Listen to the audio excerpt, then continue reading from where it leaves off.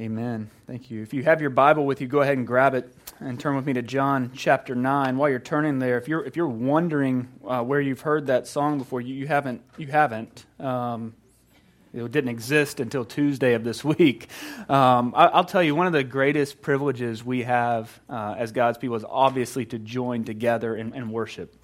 There's no denying that. Each week, I hope you notice, for those of you who are here week after week, how intentional the music is, that it sets the table for us, so to speak. And I've told Gregory repeatedly that honestly I should wait to write a sermon until after we've done the music because I always want to change about half of it because it tunes us to the passage so well. And this week, I know, and he does not want me to tell you this, but I know that he was working to find the right song to lead into this passage, and he couldn't find one, and so he just wrote one. And so there you have it. You sang the first time that song's ever been sung because our boy wrote it this week on a random Tuesday night. Anyway, he is incredibly talented, and the musicians who help lead us every week, man, we're spoiled. So anyway, that's a good thing. I'm going to hold it together and not get weepy, or try to. Anyway,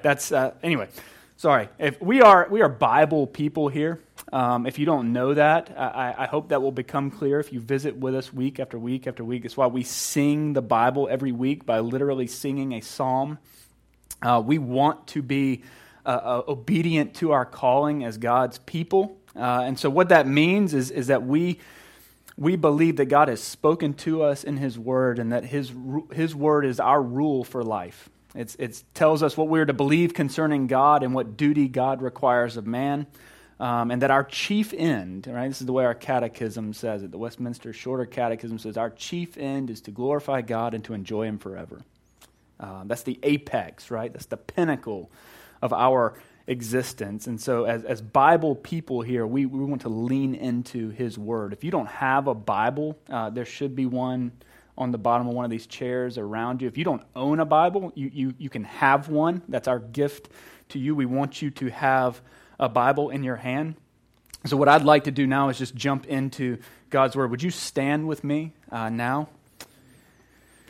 Leaning into the Word of God to teach us this morning. Let us tune our ears in this moment to hear from the word of our Lord. This is John 9, starting in verse 1. As he passed by, he saw a man blind from birth, and his disciples asked him, "Rabbi, who sinned, this man or his parents, that he was born blind?" Jesus answered, "It was not that this man sinned or his parents, but that the works of God might be displayed in him. We must work the works of Him who sent me while it is day. Night is coming when no one can work. As long as I am in the world, I am the light of the world." Having said these things, He spit on the ground and made mud with the saliva. Then He anointed the man's eyes with the mud and said to him, "Go, wash in the pool of Siloam," which means sent. So he went and washed and came back seeing. The neighbors and those who had seen him before as a beggar were saying, "Is this not the man who used to sit and beg?"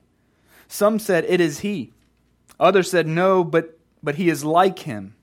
He kept saying, "I am the man." So they said to him, "Then how were your eyes opened?" He answered, "The man called Jesus made mud and anointed my eyes and said to me, 'Go to Siloam and wash.' So I went and washed and received my sight." They said to him, "Where is he?" He said, "I do not know." This is the word of the Lord. Let's pray together. Heavenly Father, we come in here with all sorts of distractions from this week. A week that never really had a rhythm. A week thrown off by real tangible storms. A week where we've seen, at least in some parts of our state and definitely in other states, that our brothers and sisters have suffered great loss. And so we are grateful this morning that you have preserved us, that you have enabled us to come and join your people in worship. And we thank you that you are here with us now, that your Holy Spirit is here and present. So we ask that you would do your work amongst us, Lord. that you would open our eyes that we might see you, that you would unstop our ears that we might hear from you. Lord, that you would awaken our souls this morning to know you, to love you, and to serve you. And we pray that in Jesus' name. Amen. You may be seated. At various times over the last 9 months or so, we've talked about 4 basic questions that everyone asks at some point on this journey through life. And what I contend is that it's not a matter of if these questions will be asked, but when they'll be asked. And there's great variety in that, at least in terms of timing. Like they may come at different times and different seasons in the life of people, but eventually they will all ask them. And they're all framed around the same basic structure. It's the first one is simply, how did it all start? How did all of this come to be? We find ourselves in creation. We understand that all of this came from somewhere, that all of this is real, and that we exist in this reality with all of its beauty, with all of its creativity, with all of its intricacy and all of its diversity. We recognize that. We recognize that we exist here, and we understand that here exists, and so we ask, how did it all start?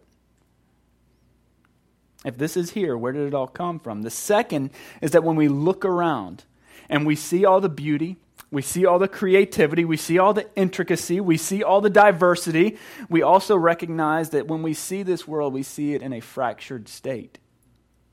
Because we also see pain.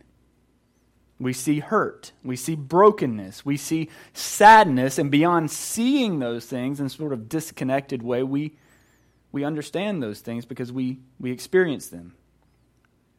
We know them. We know loss. We know fear. We know doubt. We know these things. And we recognize that these things mean that things are not the way they're supposed to be. And as John has pointed out, and Jesus constantly mentions, there is a darkness here in this world. And so we ask the question, what went wrong? We ask, how did it all start? And when we ask, what went wrong? Because we know it's broken. That question takes some time to get through, and usually with the awareness that we are not just witnesses to the problem, but that we are actually a part of the problem, that we don't just see that there's brokenness in the world, but we actually carry brokenness into the world with us. The next question that we typically ask is, who is going to fix it? When faced with the reality that we can't put it back together, despite our best efforts, for the record. Most of us try really, really hard to put the brokenness back together. That's why people protest everything in the world today. Because we think that we can somehow fix this. And it just drives us to that question, who is going to fix it? We know we can't do it, so who is going to? And then finally, we will all ask at some point the simple question, how does it all end? How does it all end? What becomes, not just of me, but of everything?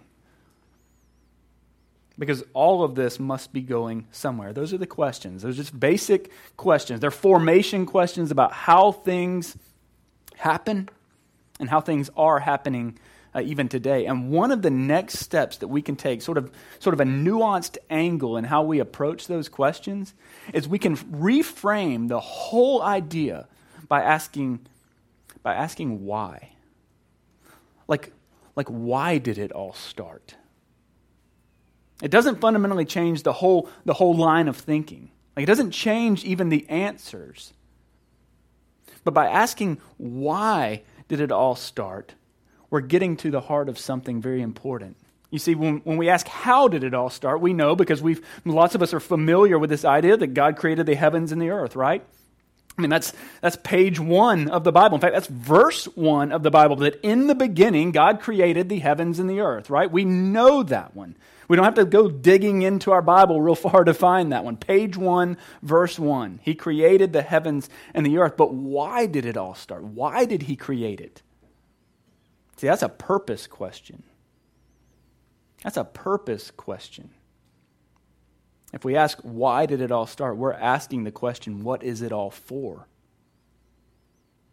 What is the purpose for which God created the heavens and the earth and all that is in them? Today Today we're going to look at three things in this passage, and I'm going to give them to you up front. Part of that is because last week, if you were here, you know that I talked for a really, really long time. And I apologize for that. I've apologized to pretty much everybody for that. We went real long last week, and I'm going to try everything I can to stay on course today. All right, that's goal number one. But the other is I want you to be very clear about where we're going today. We're talking about a man who was blind. I want to make sure that you can see from the beginning where we're trying to get to. And so today we're looking at three things. We're going to see them in this passage. We're going to see the problem, we're going to see the remedy, and we are going to see the witness. Those are the three things. If you're note takers, just go ahead and jot those three words down and you'll have it. Problem, remedy, and witness. Those are the three things. Those are the banners under which we're going to approach this passage this morning. So let's start with the problem. Look back at verse 1 with me. This is 9:1. We're told there that as he passed by, okay, that's Jesus passing by. If it's your first week with us, we go straight through books of the Bible. Last week, John 8, we saw Jesus talking in the temple. Now he's left the temple and he is passing by. He is passing by and he saw a man blind from birth. A man blind from birth. Jesus notices this man. He sees this man who cannot see. And beyond that, his disciples see him too. And so this gives us a very tangible picture of something that has gone wrong. Something that is broken. Jesus saw the man. The disciples saw the man. But the man cannot see. And the depth of his blindness is that not only is he unable to see, he has never been able to see. He has been blind from birth. In fact, literally the word there is from the beginning. That's the way that word is written there in the original language. He's been blind from the beginning.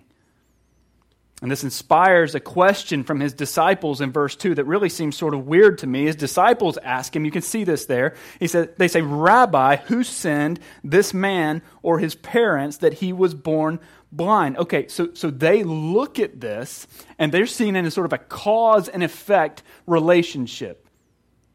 They're approaching this from the position of this condition that this man is in is the result of some, not just sin in a general sense, but in a particular sense, like a particular result of a sin. Now that's not normally a question that I think to ask when I see a blind man.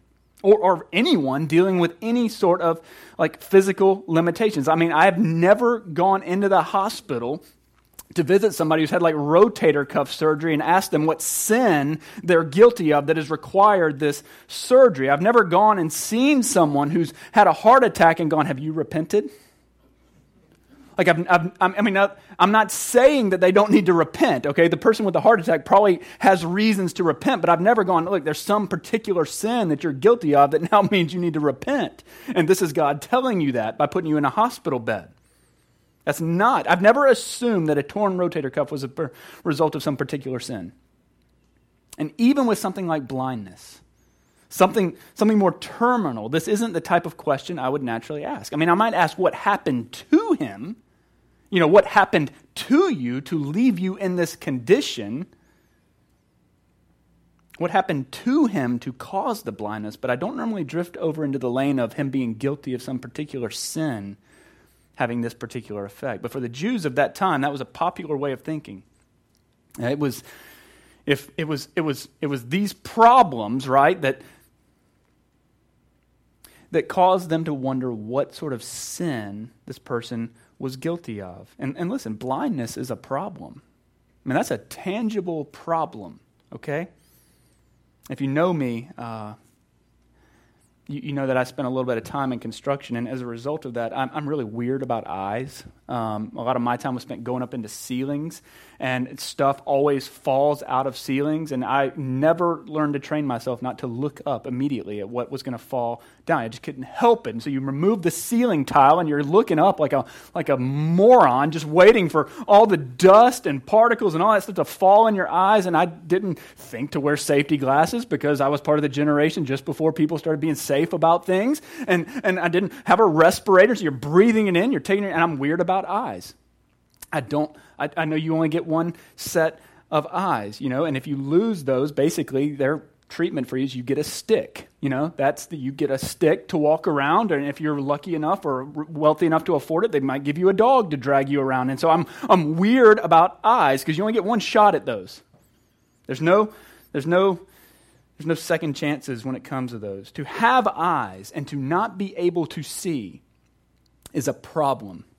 And so it begs the question, what went wrong? And while they do seem to be a little off track here, they also seem to understand that when we ask what went wrong, the what that went wrong is sin. Sin is what went wrong. And there are three possibilities at work here. The first is that it is the result of the sin of this man. There's no denying that there are some sins that have very specific results. There is a cause and effect reality as it relates to particular sin. Like if you sin by stealing things, if you're someone who steals things, the result will be that you go to jail, right? I mean that hopefully. And you'll think about what you've done, right? It's like a big time out. The other one might be that if you sin by lying to people all the time, the result will be nobody will trust you. Nobody will take you at your word. There are particular effects for particular sins. In fact, Ezekiel 18:4 says, "The soul who sins shall die." And we know that God told Adam that of the tree of the knowledge of good and evil you shall not eat, for in the day that you eat of it you shall surely die. And we know how that all worked out. Those are real effects related to the particular sins of an individual, and we could go on. And so their question it's not totally ridiculous. The next possibility is that this is the result of the parents. And I don't want to spend a whole lot of time here, especially because I know we've got young ears in the room, but there are certain sins, certain acts of promiscuity especially, that can lead to physical effects on children born either from those relationships or to one of the parents who had been involved in that type of a relationship. But that's not what we have here. We don't have the parent sin. We don't have the particular individual sin. What we see here is that the blindness of this man is a result of the sin of Adam. It's the sin of our first parent. Romans 5:12 tells us that just as sin came into the world through one man and death through sin, and so death spread to all men because all sin. And listen, that sin didn't just impact the lives of people. If you see in Romans 8:22 that the whole creation has been groaning together in the pains of childbirth until now. Listen, it's all been broken. All of it. Everything. The anthem of the world apart from Christ is a song of agony.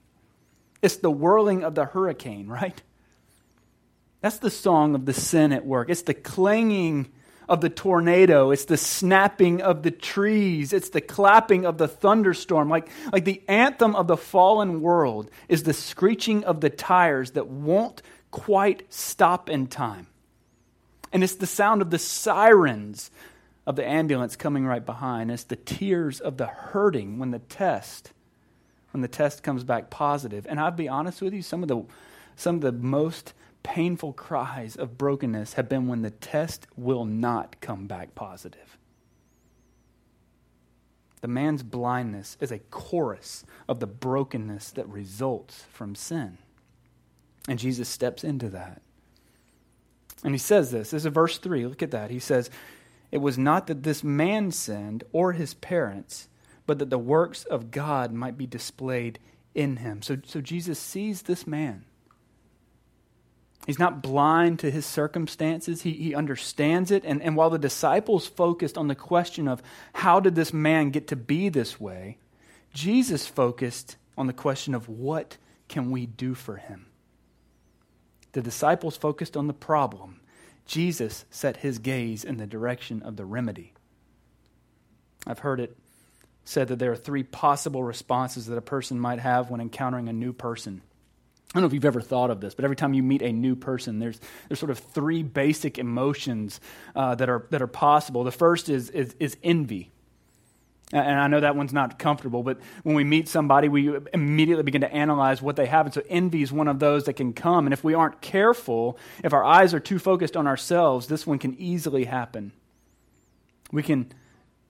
And we see it. We see it constantly with the Pharisees. We see it with the Jewish people throughout the life of Jesus. There's an envy to it. They don't like him, but it's not because of what he's saying. It's not because of what he's doing. It's just because of how people are responding to him. The next is curiosity.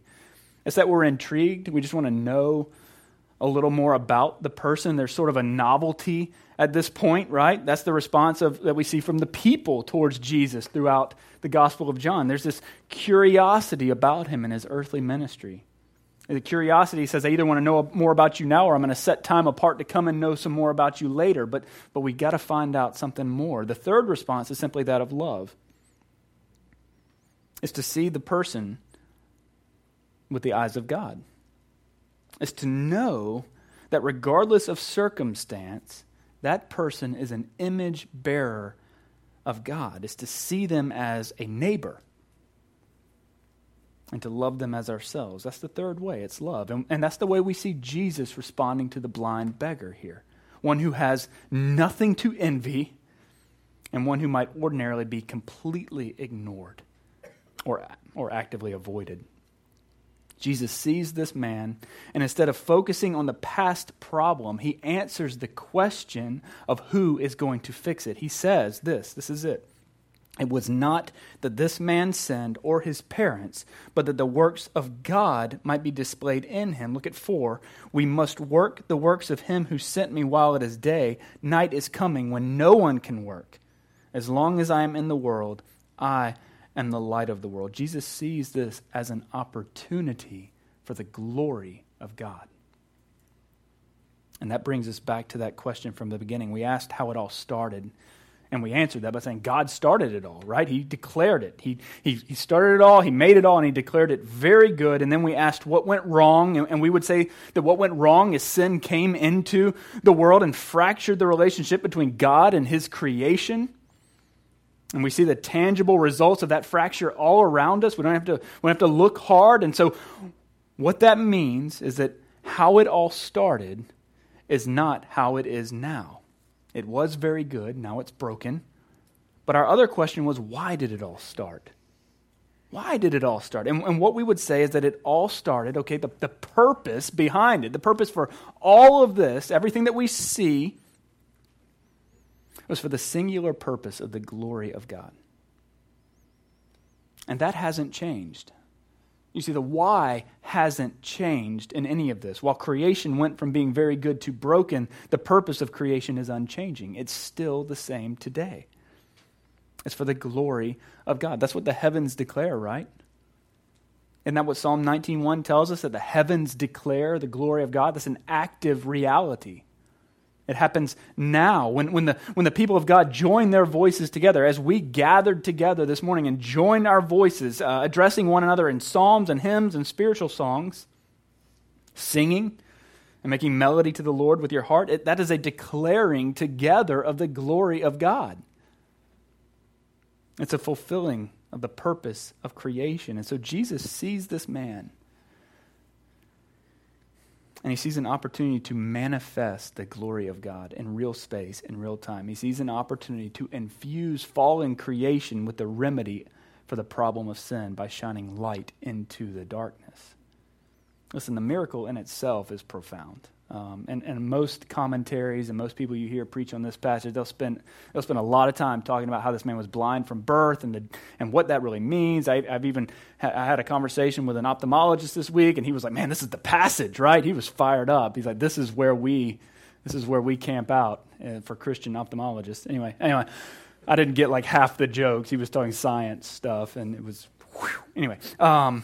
It's an incredible display of God's power. And John's detail here is impressive, but just look at this. Look at verse 6. It says, having said these things, he spit on the ground and made mud with the saliva. Then he anointed the man's eyes with mud and said to him, "Go, wash in the pool of Siloam," which means sent. And so he went away and washed and came back seeing. Can you imagine this scene for just a second? Like, imagine being one of his disciples in this moment as Jesus put mud made out of his spit on a blind man.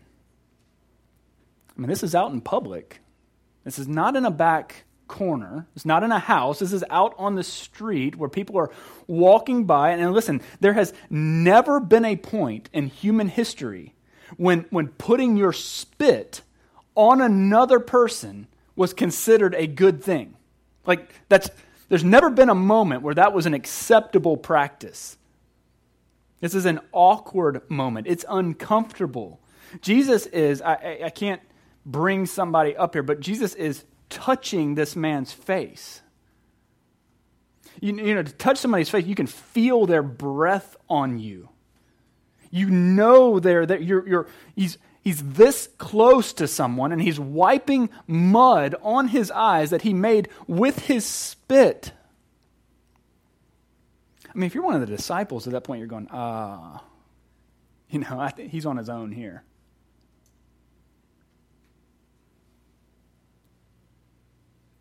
I got family members that if you even threaten to touch their eyeball, they run out the room. Right? You try and give somebody, like you have friends, and you might even be one. It's okay that if somebody tells you that you have to get eye drops, you're like, just take my eyes. Contacts are not an option. Not getting close to that, right? And this man, Jesus here, is rubbing mud formed with his own saliva on this man's eyes. This is an awkward, intimate moment. Imagine the blind man's position in all of this. I read this week in a commentary on this passage that presented this man as being one who would have been sitting there going, why me, God? Like shaking his fist at the heavens. Why did you make me this way? But I'm not sure that's a fair assessment, honestly. And I hate to disagree with people who are a lot smarter than me, but I really disagreed with this take on this passage. I really don't think that's how we're to see this man, because it's really hard to miss something you've never had. It's difficult to miss something that we never knew was lacking. This wasn't a man who had lost something. He didn't have the past experience of sight to compare with his present condition. He was blind from birth. He was a man who had never had the thing he was missing. And so he had no concept of green. He had no concept of blue, or of shade and shadows. The light of the sun was mythological to him at best. It was an idea, never a reality. It was all he had ever known. This was his normal. In fact, if you pay close attention, you'll notice in this passage that the man, it wasn't him who reached out to Jesus at all. In fact, he didn't call Jesus' name. He didn't say, hey, I've heard about you. I think you might be able to help me out. He didn't even ask to receive anything. It was Jesus who saw him and then in love moved towards him. You see, that's where we find ourselves in the story. For so many of us in the world, we go about as blind men. I mean, we can see physically. Our eyeballs work. But our hearts are blind to our reality. Because blindness is all we've ever known. The darkness of sin is our normal, and in a really weird way, the darkness of sin is our home.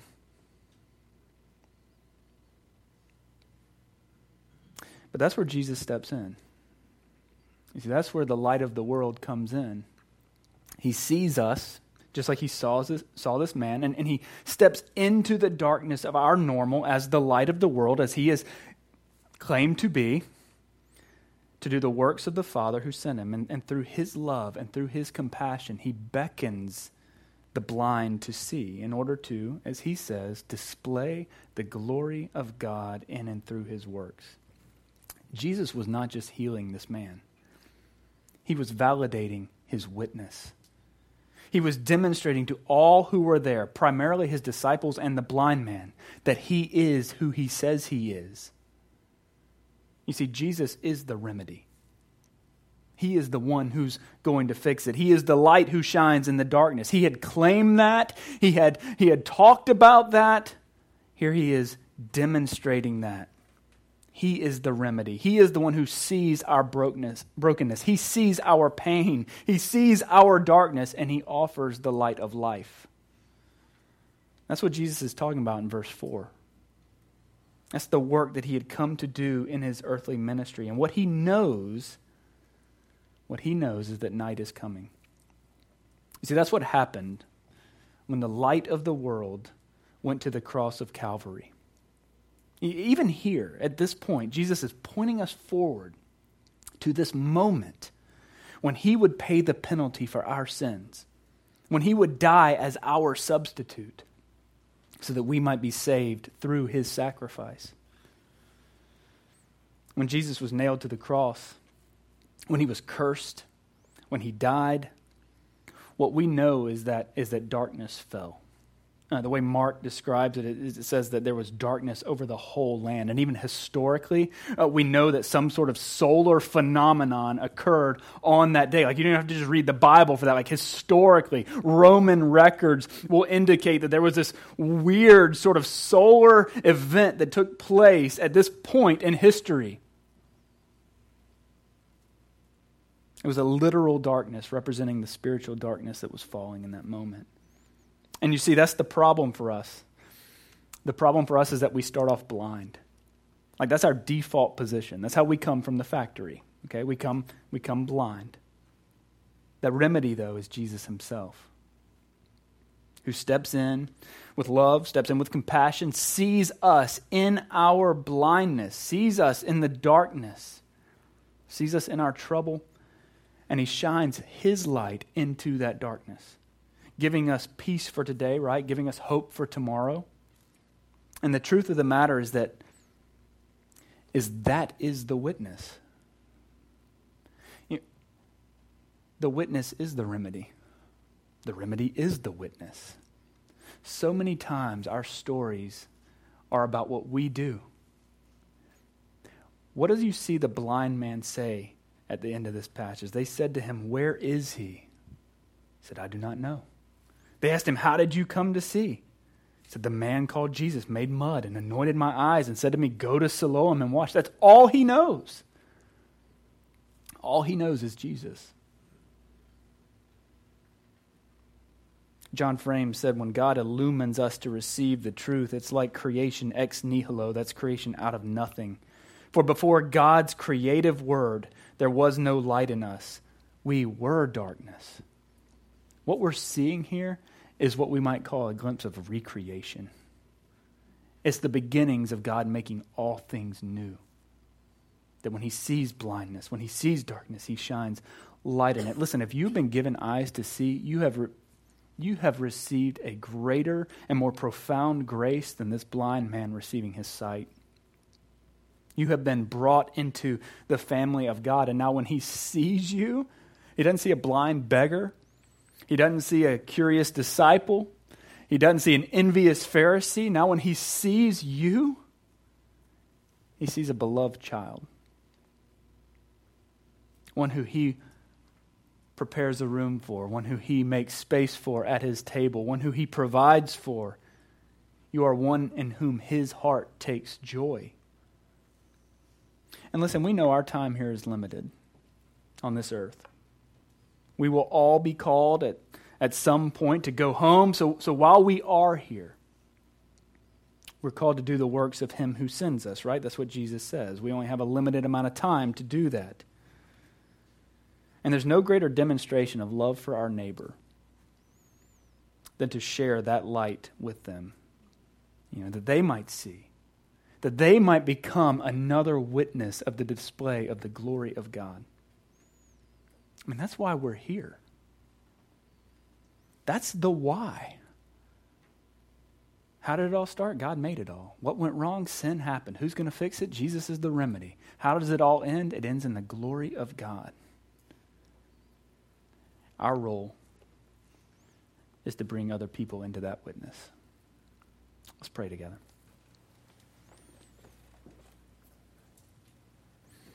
Heavenly Father, we thank you for saving.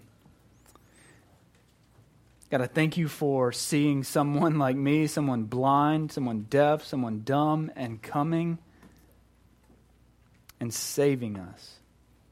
Knowing that we can't earn this gift, but it's a grace that you give to us, Lord, we confess that, or I confess that I take it for granted. I walk around as though it's something I deserve.